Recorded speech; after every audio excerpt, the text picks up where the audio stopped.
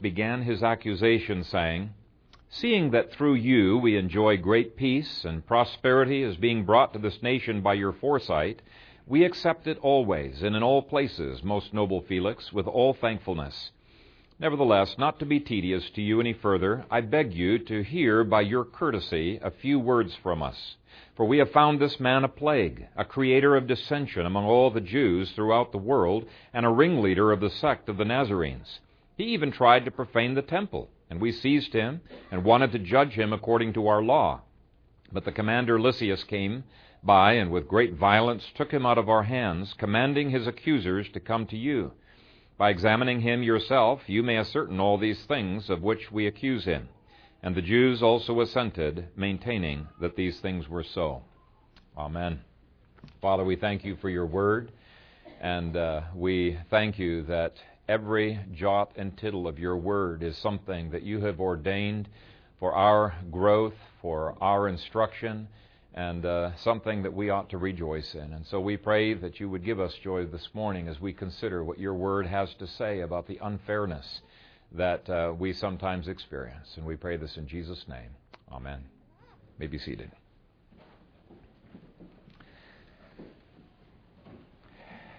How do you react when you have been unfairly accused of something? Does it really get your juices flowing, get you angry? Does it get you frustrated, perhaps bitter? Does it get your mind spinning at night on ways that you could get even with this person? We're going to be looking at some unfair accusations that are brought against Paul in this chapter, and it's only going to get worse because in another 6 years it's not just going to be the Jews who are accusing Paul, but it's also going to be the Romans.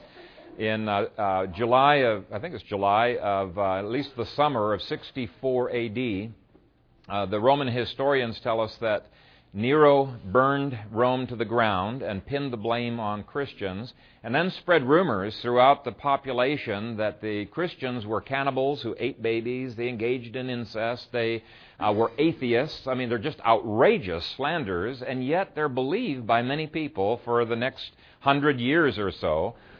And it really hurts when people say unfair things about you. And so the question is, how do you react when this happens to you personally? Can you react in the way that Matthew 5 calls us to react, to rejoice exceedingly when people slander you and say all kinds of evil against you? Some people get very agitated emotionally, and if their name is not cleared immediately from this slander, they go into great despondency. And I want to tell you a little story about something that happened to a whole town in England. There's a town on the east coast of England that has the name Robin Hood's Bay, and it was named that because in the 1600s it was a smuggling town, and they had tunnels carved all throughout that town so that they could escape in different directions if the authorities came by. And by the 1900s, obviously, it wasn't a smuggling town anymore, but in 1928, every person in that little hamlet started receiving letters that were accusing them of all kinds of crimes, like incest, prostitution, even killing baby. I mean, there was all kinds of, and every letter was a little bit different to these people. And you can imagine the kind of anxiety this would bring when they're not only accusing you of this, but making threats as well to get even for whatever it is that you're doing wrong. Well, nobody in that hamlet knew that everybody else was receiving the same letters, and not knowing quite how to handle this, they all kept silent about it, hoping it would go away. And it didn't. The letters kept coming, so there were a number of people who left town. In fact, there were 3 ministers in the town's church that left the city because of these accusations. And in 1948, this is 20 years later, okay, this was going on. In 1948, one of the people finally started talking about this and how frustrated they were about these letters that were coming. And the person he was talking to said, well, that happened to me as well. And pretty soon, everybody in this little hamlet was talking and telling each other about the horrible fear and frustration and bitterness and desires for revenge that they had to whoever it was that was writing these letters. To this day, I don't think they've ever found who wrote the letters over that period of 20 years. It's a mystery. But that town, I think, stands as an example of the kind of things that can happen to people when you're treated unfairly. It can damage your health, it can damage your reputation, make you leave, make you spiritually burned out. And I think Paul is quite a great counterexample of how to handle such unfair treatment. And let's look first of all at the accusers. Verse 1 says, "Now after 5 days, Ananias the high priest came down with the elders and a certain orator named Tertullus. These gave evidence to the governor against Paul." First one is Ananias. He was kind of the power broker that was pulling the strings behind the Sanhedrin. You could kind of compare him, if you even believe in the Bilderbergers like I do, to one of the big boys there, that kind of pulls the strings in our own government. There was about a third of the Sanhedrin. These would be the Pharisees, the scribes who aligned themselves with the Pharisees, that were not controlled by Ananias. But 2/3 really were. He was the strings behind these rulers. In the last chapter, we saw how he temporarily lost control as the Pharisees began to fight against the Sadducees. But he's back again, and he's only bringing the people with him that he can trust. And Ananias really should not have even been here. It's really unfair that he should be here because he was a guy that should have been impeached. And interestingly, there were some Jews who tried to impeach him not too long before this chapter. And they were successful enough that he was recalled to Rome to answer for his crimes. But Herod Agrippa, and who knows, maybe some others, stood up for him. He came back. He's still the high priest. And probably, we don't have any historical record on it that I've read anyway, probably he took it out on the people that tried to impeach him. He was an incredibly wicked man.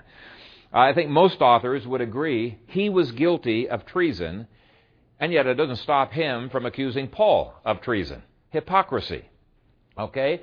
Everybody agrees this guy was a murderer, and yet he's got the audacity to call Paul a plague. Here is a guy that does not even believe that the Bible is the inerrant Word of God, and yet he has the bold-faced temerity of saying that Paul is blaspheming the temple. He has lied over and over again over the past years and trying to get even with political opponents. And yet he's in court here saying that he's telling the truth, about Paul. And that can really hurt. I'm sure it was painful for Paul to experience this. I remember the pain that Edwin Meese went through when Ronald Reagan appointed him to be the Attorney General. Maybe you guys, some of you might remember that. The ruthless slander was breathtaking. And the people who brought this slander against him, they were so corrupt, some of them should have been impeached. And you see these things going on. Some of you may remember the way that Judge Robert Bork was slandered. In fact, business as usual by that committee is now referred to as Borking the candidate. Do you remember when Justice Clarence Thomas was being examined by these guys? It's just horrible. Accusing him of adultery and all kinds of other things. And some of these guys throwing these false accusations were themselves grossly immoral. It hurts to be unfairly treated like this. But here's what I want to promise you. Sometime in your life, you are going to be unfairly treated.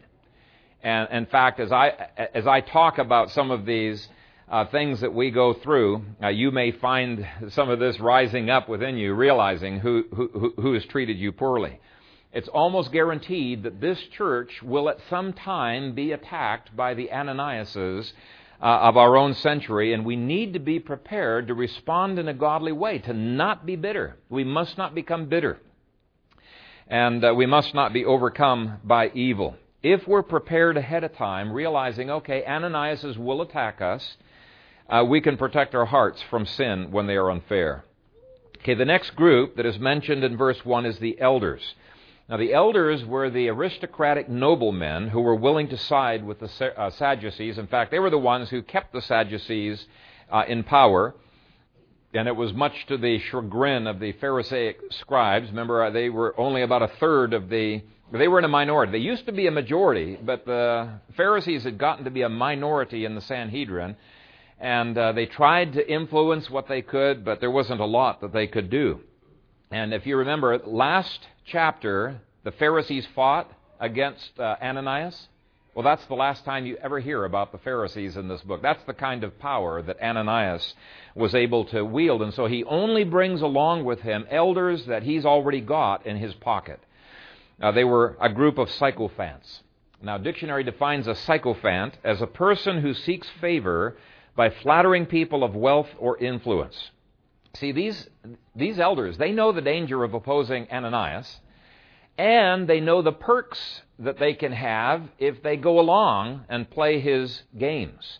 And this happens all the time. It's so easy to sacrifice principle in order to get ahead. And sometimes people sincerely do this thinking, I've got to be in a position where I can be of influence, where I can help. And they think, I'm just going to sacrifice a few principles so that I can advance other good principles. It happens all the time. Why did so many congressmen and senators vote for the bailouts despite massive outcry from the populace? Very unpopular things. Well, I believe it's because they're beholden to people and probably fear or respect those people a whole lot more than those who could vote them out of office. Why did they vote on this package without it even being read by them? Again, they're beholden to someone. Then the last guy mentioned is Tertullus, who is assumed by commentators to be a Roman lawyer. Now, this prosecutor is not interested in the truth. He's interested in doing his job, getting paid for his job. He's got to win, if he's going to get paid well by these guys. And so he pulls out all the stops in order to be able to win, even if it means lying. And even today, we have zealous prosecutors in American history who have allowed their pride to get in the way. They want to win, and their reputation is built on how many cases they win, and sometimes they know that what they're doing is not right. And when you're on the receiving end of such false and unfair accusations through such a lawyer, it can hurt. So those are the unfair accusers. You may have a totally different set of accusers who have brought pain into your life. It might be a brother or a sister or a parent who has spanked the wrong child, or it might be an IRS agent or a boss, who has treated you unfairly, or it could be any number of things out there. But how we respond to these people is going to make all the difference in the world. Once we get to the conclusion, I'm going to give you some steps as to how you can overcome bitterness, anxiety, frustration when you've been treated unfairly. But I want to really dig into Paul's life, because our tendency as humans is to say, well, okay, that's fine for that, but you just don't know how bad it is for me. And I want to show you that it really was bad for Paul. It really, really was bad. And yet he did not get overcome by evil. Let's look at the unfair accusations, point number 2. And I've divided verses 2 through 6 up into two parts. These accusations were unfair, first of all, because of the skillful way in which Tertullus was using words to butter up and to influence Felix. And then secondly, they were unfair because the accusations themselves were just lies, absolute lies. Now, that first one, all by itself, can be frustrating. Some of you who maybe are not as good with words as other people are can be really frustrated when you know you're right, but you can't win the argument. You're arguing along, you lose the argument not because you're wrong, but because the other person is just one up on you. He's much better with his words or her words, and everybody else seems to be convinced by their argumentation. Well, if that's the case with you, and you're frustrated with the eloquence of others, Proverbs 29:5 is a verse that you can put into your hat. It's a verse that promises that when people flatter, they will eventually get caught in their own net. So let's look at the lying flattery of Felix. First of all, verse 2. When he was called upon, Tertullus began his accusation, saying, seeing that through you we enjoy great peace and prosperity is being brought to this nation by your foresight. That's a bunch of hooey.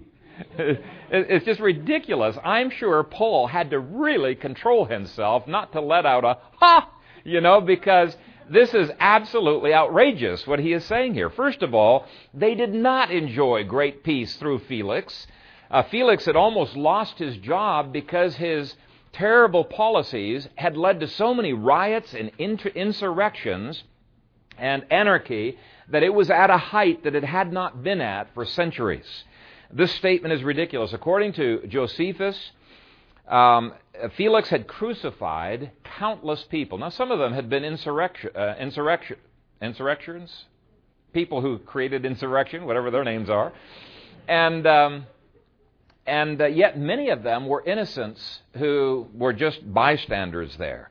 His tyranny produced such hatred for Rome amongst the Israelites that there were numerous rebels and assassins who were freely roaming the countryside, and it wasn't even safe to travel any longer. I don't think even Felix believed what Tertullus is saying here. He's trying to butter up Felix, and I think Felix has realized this guy is just a nutcase, okay? Because his buttering up has gone overboard. It's about as crazy as affirming that, we're going to give trillions of dollars and balance the budget and cut taxes. It's this kind of nonsense, that politicians love to give.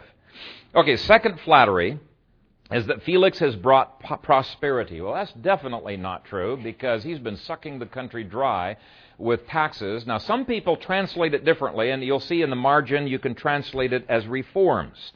But he hasn't brought reforms either. One commentator said this: Jews would be hard-pressed to mention any beneficial reforms that Felix had initiated, unquote.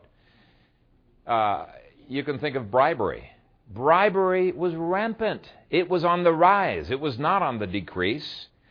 Assassinations had occurred. Properties of political opponents had been confiscated. And tourism, if it even existed, was definitely down during his tenure. This chapter ends with the recall of Felix completely. He never does get back. And it was because of his incompetence. His rule was so terrible that commentators say, and Josephus says, it was his tyranny that took Israel over the edge and finally made them willing to fight Rome and get into that war that destroyed them in 70 A.D. And so, talking about prosperity or reform is sort of like speaking of a Congressional Ethics Committee, which is an oxymoron, or praising their so-called reforms, which is an abuse of the English language. Verse 2 goes on to say that this prosperity or reform, whichever way you want to translate it, is being brought to this nation by your foresight. Now, that's a very interesting word. If you look it up in the dictionary, the only definition for that word is providence. In fact, New American Standard Bible and 5 other translations have said it's by your providence. Well, here's a problem. Only God can have providence. Only God has the kind of foresight that He can control all things for your good. Now, governments try to do this, don't they? Socialism is trying to, but any governments that try to engage in providence end up getting into the kind of mess that America has been getting into in our own day. Kistemacher says he uses the word foresight, a theological expression that in its Old Testament context refers to God's care for His people. Isn't that exactly what Obama's being praised for? His wonderful care, in health care and in mortgages and any other things that would be for the welfare of the nation. It's the all-benevolent messianic state. So even Jews back then could be liberals. These guys were basically the liberals. The Pharisees were not. They would have considered this statement that Tertullus had given here as absolute blasphemy. Okay? But not the Sadducees and these elders. They knew that in order to keep wealthy, they had to get along with Rome and they had to act like Rome. They acted like a divine state. Okay, going on to verse 3, he says, we accept it always and in all places, most noble Felix, with all thankfulness. This is what a messianic state wants. They want you to accept their control always and in all places and to be thankful about it. Right? This is exactly a perfect definition of tyranny. But only God deserves such complete and total submission. Let me read that again. We accept it. That's your providence. We accept your providence always and in all places, most noble Felix, with all thankfulness. That is a sign of slavery.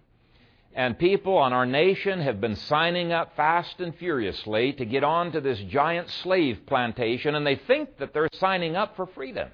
That's America.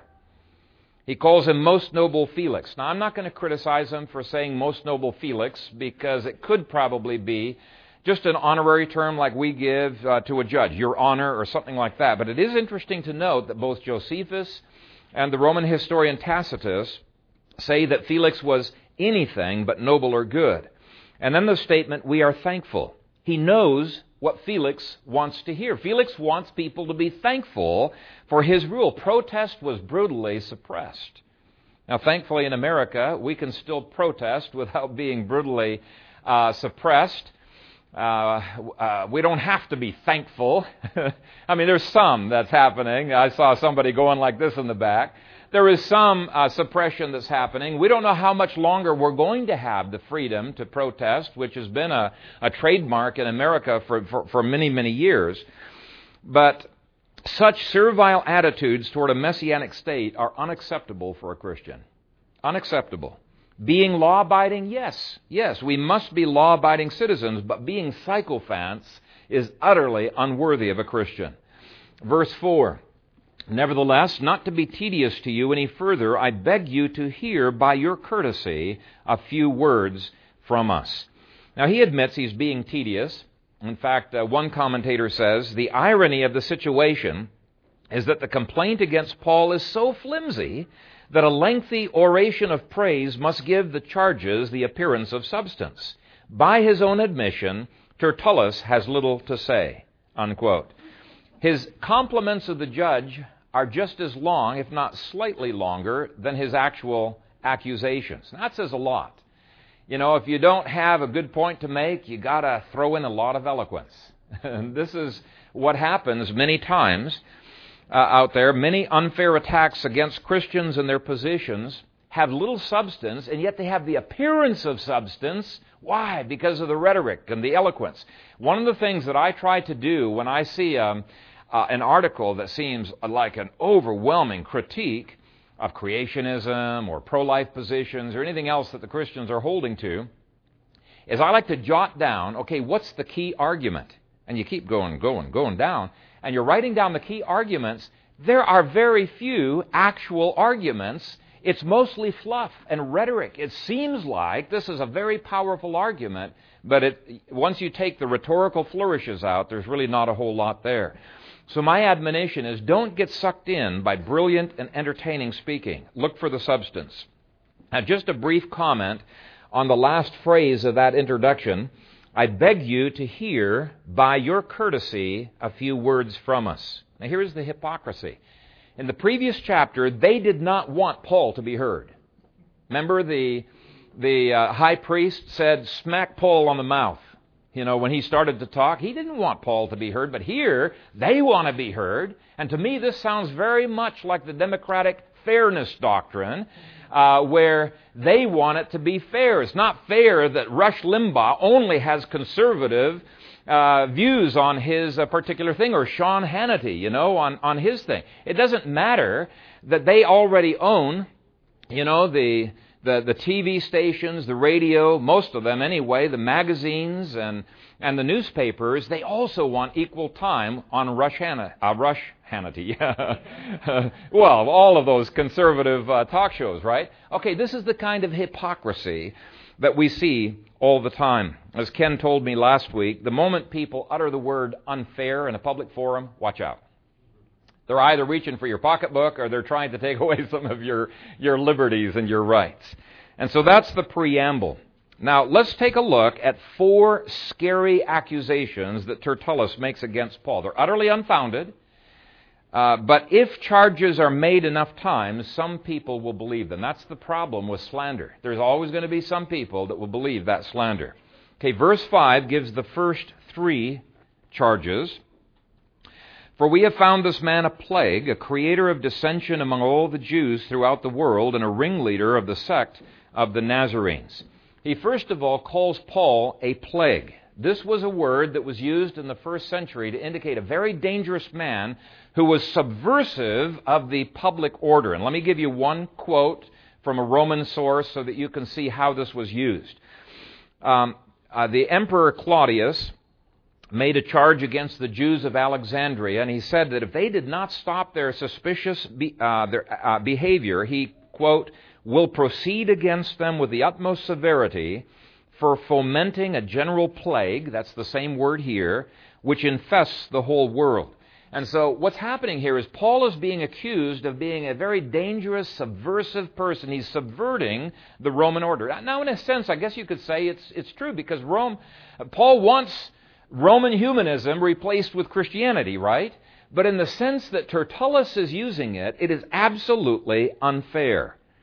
This is sort of like being charged as a right-wing extremist. It's not designed to communicate information so that you can look at the information and see who's right and who's wrong. No, this is designed only to poison people against even reading your articles or listening to your speeches. It's name-calling. It's unfair. By the way, this label calling has been on the rise, on the increase in the last 2 weeks. Just this past week, I'll give you one example. Just this past week, the Regent University in Virginia was said by the government to be a place that is a hotbed of terrorism. And thankfully, the governor of Virginia, he says this is ridiculous, and he's trying to investigate who the authors of this government propaganda is. But this is the kind of stuff, if you log on to Christian Anti-Defamation Commission, their website, you're going to see all kinds of slander that's coming from government sources. This is a very deliberate thing that's happening all over this nation. But it's just as unfair as what Tertullus is saying here. Okay, second charge is that Paul is a creator of dissension. Now here's how some others translate it, as a fomenter of risings among all the Jews throughout the world. Now what's scary about this is that there were indeed some Jews who were revolutionaries, who were trying to overthrow Rome, overthrow Felix, and there was enough of this activity that this could have been a credible accusation he needs to take seriously. It'd be sort of like saying, hey, this guy's a terrorist, and taking you to court for being a terrorist. That'd be kind of a scary thing to have that accusation brought against you. And how do you defend yourself against that charge? The mere mention of this charge, at least in Felix's ears, means I've got to investigate this. He can't just leave this go. He's got to take it seriously. Third charge is that Paul is a ringleader of the sect of the Nazarenes. Now this too is a serious charge, because the Nazarenes was not a religion that was listed in their book of religions that had been licensed by Rome. Now what difference would that make? It made a huge difference in court, because it was illegal in Rome to be an unlicensed religion. It was called a religio illicita. If you were not licensed by Rome, you could be in deep trouble. They had to get a license to operate, or they were brutally suppressed. Now, there were some Jewish synagogues that did not get licenses, but most by this time had just gone ahead and stopped bucking the system. They've got a license to operate, and those that did not get one operated underground. All the Christian churches operated underground. They did not get a license. Rome, sometimes in some districts, had caught on. In 6 years, they would be recognized. Oh, Tertullus is right. These guys are a sect. They're not part of Judaism. And from that time on, Christianity would be treated as a religio illicita. In other words, an illegal religion. And they'd be treated as a cult. It's very easy to just read over some of these clauses, but we've got to think about these deeply. To this day, churches struggle with exactly these kinds of accusations in China and Russia and in America, of all places. In China, they accused a group of being a horrible cult. It's just ordinary evangelical Christianity. But just the accusation poisons people's minds toward these people. And so it's the same thing as Tertullus saying that Paul was a ringleader of the sect of the Nazarenes. Horrible cult. All of the issues, all of the problems that we're facing today, you're going to find in Acts. Last charge against Paul is brought in verse 6. He even tried to profane the temple, and we seized him and wanted to judge him according to our law. Now that was a powerful argument because Rome gave the Jews free rein in this area. And I think I've talked about that before, so I won't harp on it a lot, but this was so important to the Jews that somehow they'd gotten Rome to say, okay, you can give the capital penalty and it'll be out of our jurisdiction if a Gentile has gone past that middle wall of partition. If anybody defiles the temple, you can go after him. Now earlier, they had thought that Trophimus, Gentile, that Paul had brought him with him into the temple. He obviously had not been brought there. But this charge has already been refuted.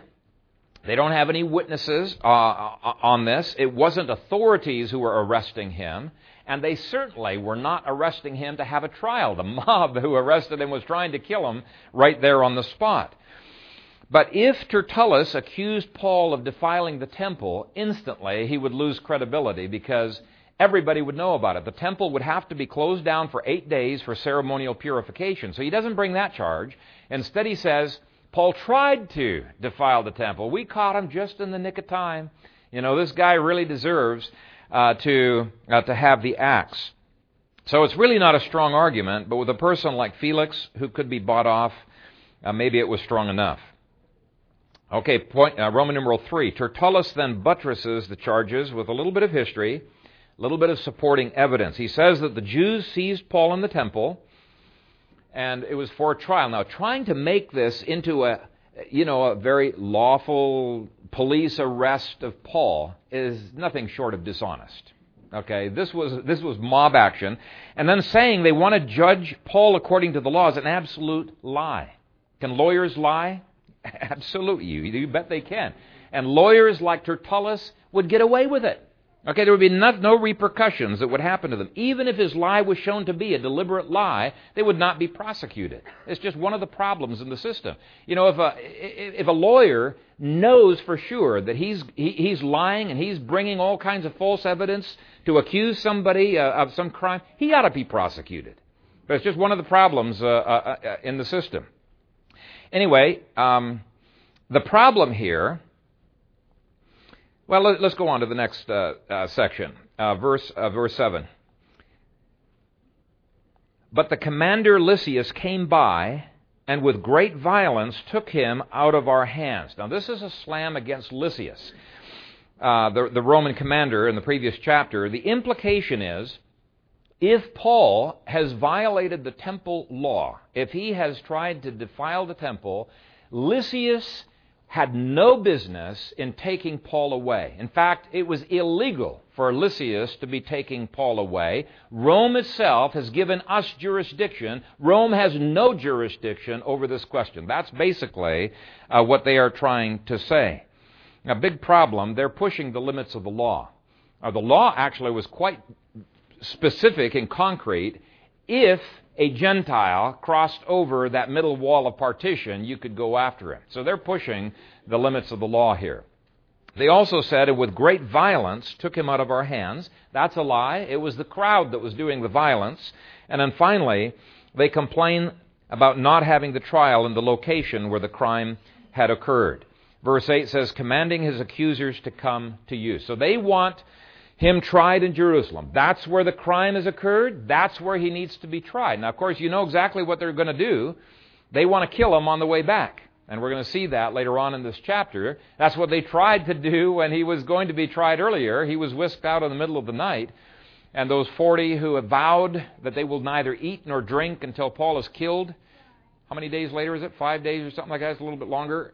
They're either really sick or dead, or they've broken their vow by now. But anyway, this is what's happening. Tertullus then says there's plenty of support for these accusations. First, they say, hey, you can check out our story with the Roman commander Lysias. It says, by examining him yourself, and commentators point out this cannot, in the majority text, it cannot refer to Paul. It's examining Lysias. By examining him yourself, you may ascertain all these things of which we accuse him.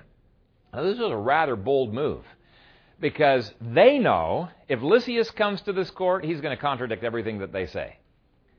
But it's probably a good gamble, because he's 65 miles away. It's a little bit inconvenient for him to call him here. And they're hoping that Felix, being his usual capricious self, is going to give a judgment in their favor on the spot. They're just trying to give the illusion of having a strong case, and that may be enough for Felix to put his foot down and make a decision. Then verse 9 says, and the Jews also assented, maintaining that these things were so. They act as false witnesses. Now, can witnesses in court today be unfair? Absolutely, yes, they can. And hopefully you can see why I've titled this sermon, When People Are Unfair. Trials usually have some unfairness because one side or the other, frequently, is lying. And when you're the butt of those unfair tactics, it can really hurt. Now let me end with some suggestions of how you can respond when people treat you unfairly. First, remind yourself that God knows, He understands, and He cares. Romans 8:28 is not just an abstract doctrine. It applies even when people are unfair. You can begin by thanking God. Thank you, Lord, that you're going to bring something good out of this. Spend some time thanking Him for your accusers and thanking Him on all of the circumstances around it. Second, God shows His care by including stories of unfairness in the Bible. This shows that Jesus sympathizes and He empathizes with you. That's why He's included these kinds of stories. It's not just a Paul. It's a Joseph who's sold into slavery in Egypt so unfairly by his brothers. It is a story of a David unfairly being persecuted by Saul. And if those people could triumph, you can too. He gives people we can identify with. Thirdly, pray the Psalms that lament life's unfairness.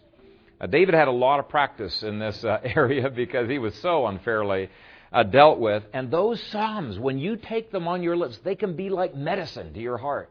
They really are a great, great tool. God shows you how to pray your sorrows to Him. Now, I'm sure Paul was able to identify with David in these words from Psalm 35 and from Psalm 27. Fierce witnesses rise up. They ask me things I do not know. Do not deliver me to the will of my adversaries, for false witnesses have risen against me, and such as breathe out violence. I would have lost heart unless I had believed that I would see the goodness of the Lord in the land of the living. Wait on the Lord. Be of good courage, and He shall strengthen your heart. Wait, I say, on the Lord. Now, it's really hard to wait on the Lord when you've been unfairly treated. It's really hard. But when you pray the Psalms, what happens, and I can tell you this from personal experience, what happens is you're realigning your thinking rightly, you're realigning your will, you're realigning your emotions in a Godward direction. In fact, God's giving you permission to unleash your emotions. He's giving you a release of those emotions in a way that is healing, and it makes you God-focused rather than circumstance-focused. And what happens then? It raises faith within you. I highly recommend that you pray the Psalms to God on your knees when you've been treated unfairly. Now, I'm going to take points 4 and 5 together. I would urge you not to fret and worry. Now, it's easier said than done, and I've given entire sermons on how to put off those negative emotions of anxiety and worry and bitterness and anger. But you've got to do it. Those negative emotions will tear you up spiritually and will tear you up physically. Let me give you 3 verses from Psalm 37. Do not fret because of evildoers. Do not fret because of him who prospers in the way, because of the man who brings wicked schemes to pass. Cease from anger and forsake wrath. Do not fret. It only causes harm. James tells us the wrath of man does not produce the righteousness of God. Psalm 37 says, the wrath of man and the fretting of man only causes harm. It will do you no good whatsoever. Zero, nada good. It will do you no good to stew continually and be meditating and thinking of all of the ways you've been done in by life and other people. It only causes harm. Now, Paul definitely followed David's advice in the next verses, which, Lord willing, we're going to look at next time. He gave a defense, and it was a very vigorous defense, but he did not allow his anger to get control of him. He did not allow bitterness to enter in. It's very important that you do the same. In May of 2007, very fascinating report was released. It was done in Britain with government officials. There was, 6,081 British civil servants that were studied for 11 years. Well, 10.9 years to be exact. And here's the question that they were being asked over that time. I often have the feeling that I am being treated unfairly. And they had to rate themselves how strongly they agree or how strongly they disagree with that statement. That's the only thing that they were evaluating. I often have the feeling that I am being treated unfairly. And so they're studied for this 11 years. During that period of time, there were 387 subjects that had either died of a heart attack or had suffered a heart attack but survived it or had severe angina. Now, when they started the studies, all of these people were completely clear of any symptoms of heart disease, no history of heart disease in their lives. And this is the variable that they're trying to study. Now, I won't go through all the statistics, but let me just give you some quick numbers here. Those who thought that they had experienced a high degree of injustice in life were 55% more likely to experience a coronary event than those who thought everything was okay. Those who reported moderately that they have been treated unfairly, they saw their risk rise by 36%, and those who reported having not very much, just a very low level of being treated unfairly, they were 28% more likely to have heart issues than those who had none. And so when you add up those three categories, those who had a high level of feeling unfairly treated, moderate and low level, you've got an incredible study that shows the impact of these negative emotions upon our health. It doesn't matter how little or how much you had, there is a significant increase of heart disease in those people. People who had forgiveness, felt okay with life, seemed to avoid the heart problems. And I think to me it just illustrates Psalm 37, fretting only causes harm. Now, if you find yourself described by that, I suggest you start diligently working on gaining a sense of God's joy, His supernatural joy, His shalom, His peace, His sense of well-being. I'm sure some of you, even as I was preaching through this sermon, have felt that rankling coming inside of you, that those feelings of bitterness of how people or life or other things have treated you poorly. And I'm telling you, that is going to negatively affect you spiritually and physically. You've got to put on the supernatural opposite from the Lord. And I'm not saying all heart attacks come from bitterness or negative emotions. I think that'd be going too far. What I'm saying is, if you let those negative emotions keep on, you're likely to be negatively affected spiritually and physically. That's what Psalm 37 says. It only causes harm. So instead of saying, it isn't fair, what I would urge you to do is to start saying, thank you, Lord. I don't know why you're allowing this slander to happen in my life, but I thank you that you're going to bring something good out of these things that are happening to me. You've got to learn to put off the other. In fact, here's what I would encourage you to do. A lot of people don't like to think about hell. I think you ought to think about it daily. Hell is what we deserve. Eternal punishment from God's throne is what every one of us deserves because of our sins. We don't think that way. We think we deserve a whole lot better. It's because we have a faulty view of our human nature. We have a faulty view of our sin. If we looked at our sin the way God sees our sin, we would say, Lord, I deserve hellfire, and anything you bring in this life, even the slander that you bring against me, and all of the unfair things that have happened to me, these are a mercy from your hand. Read Lamentations sometime. It is a book of weeping. We're not saying you can't have weeping, but you got to weep in a godly way. And in Lamentations, he says that the mercies of the Lord are new every morning. Great is thy faithfulness. He was experiencing disaster after disaster, but he did not let it make him bitter. He gained perspective by saying, Lord, when I consider hell and when I consider heaven that you have given to me, and it's just by faith in Jesus Christ that I've been transferred from hell to heaven, your mercies are new every morning. Great is your faithfulness. If you begin to have that kind of a perspective, you're going to begin to see healing coming into your life spiritually and perhaps even physically. Give it to God when you start feeling that bitterness coming in. Begin thanking Him, praising Him, and putting it off because it only does harm. Let's pray. Father, we thank you for your word. We thank you that Matthew 5 is true when it says that we ought to be able, if we are experiencing your supernatural grace, to rejoice exceedingly when people slander us and say all kinds of evil against us. Father, may we taste and know of that joy, because you have said, so slandered they, persecuted they the prophets of old. We can enter into the same reward that they entered into.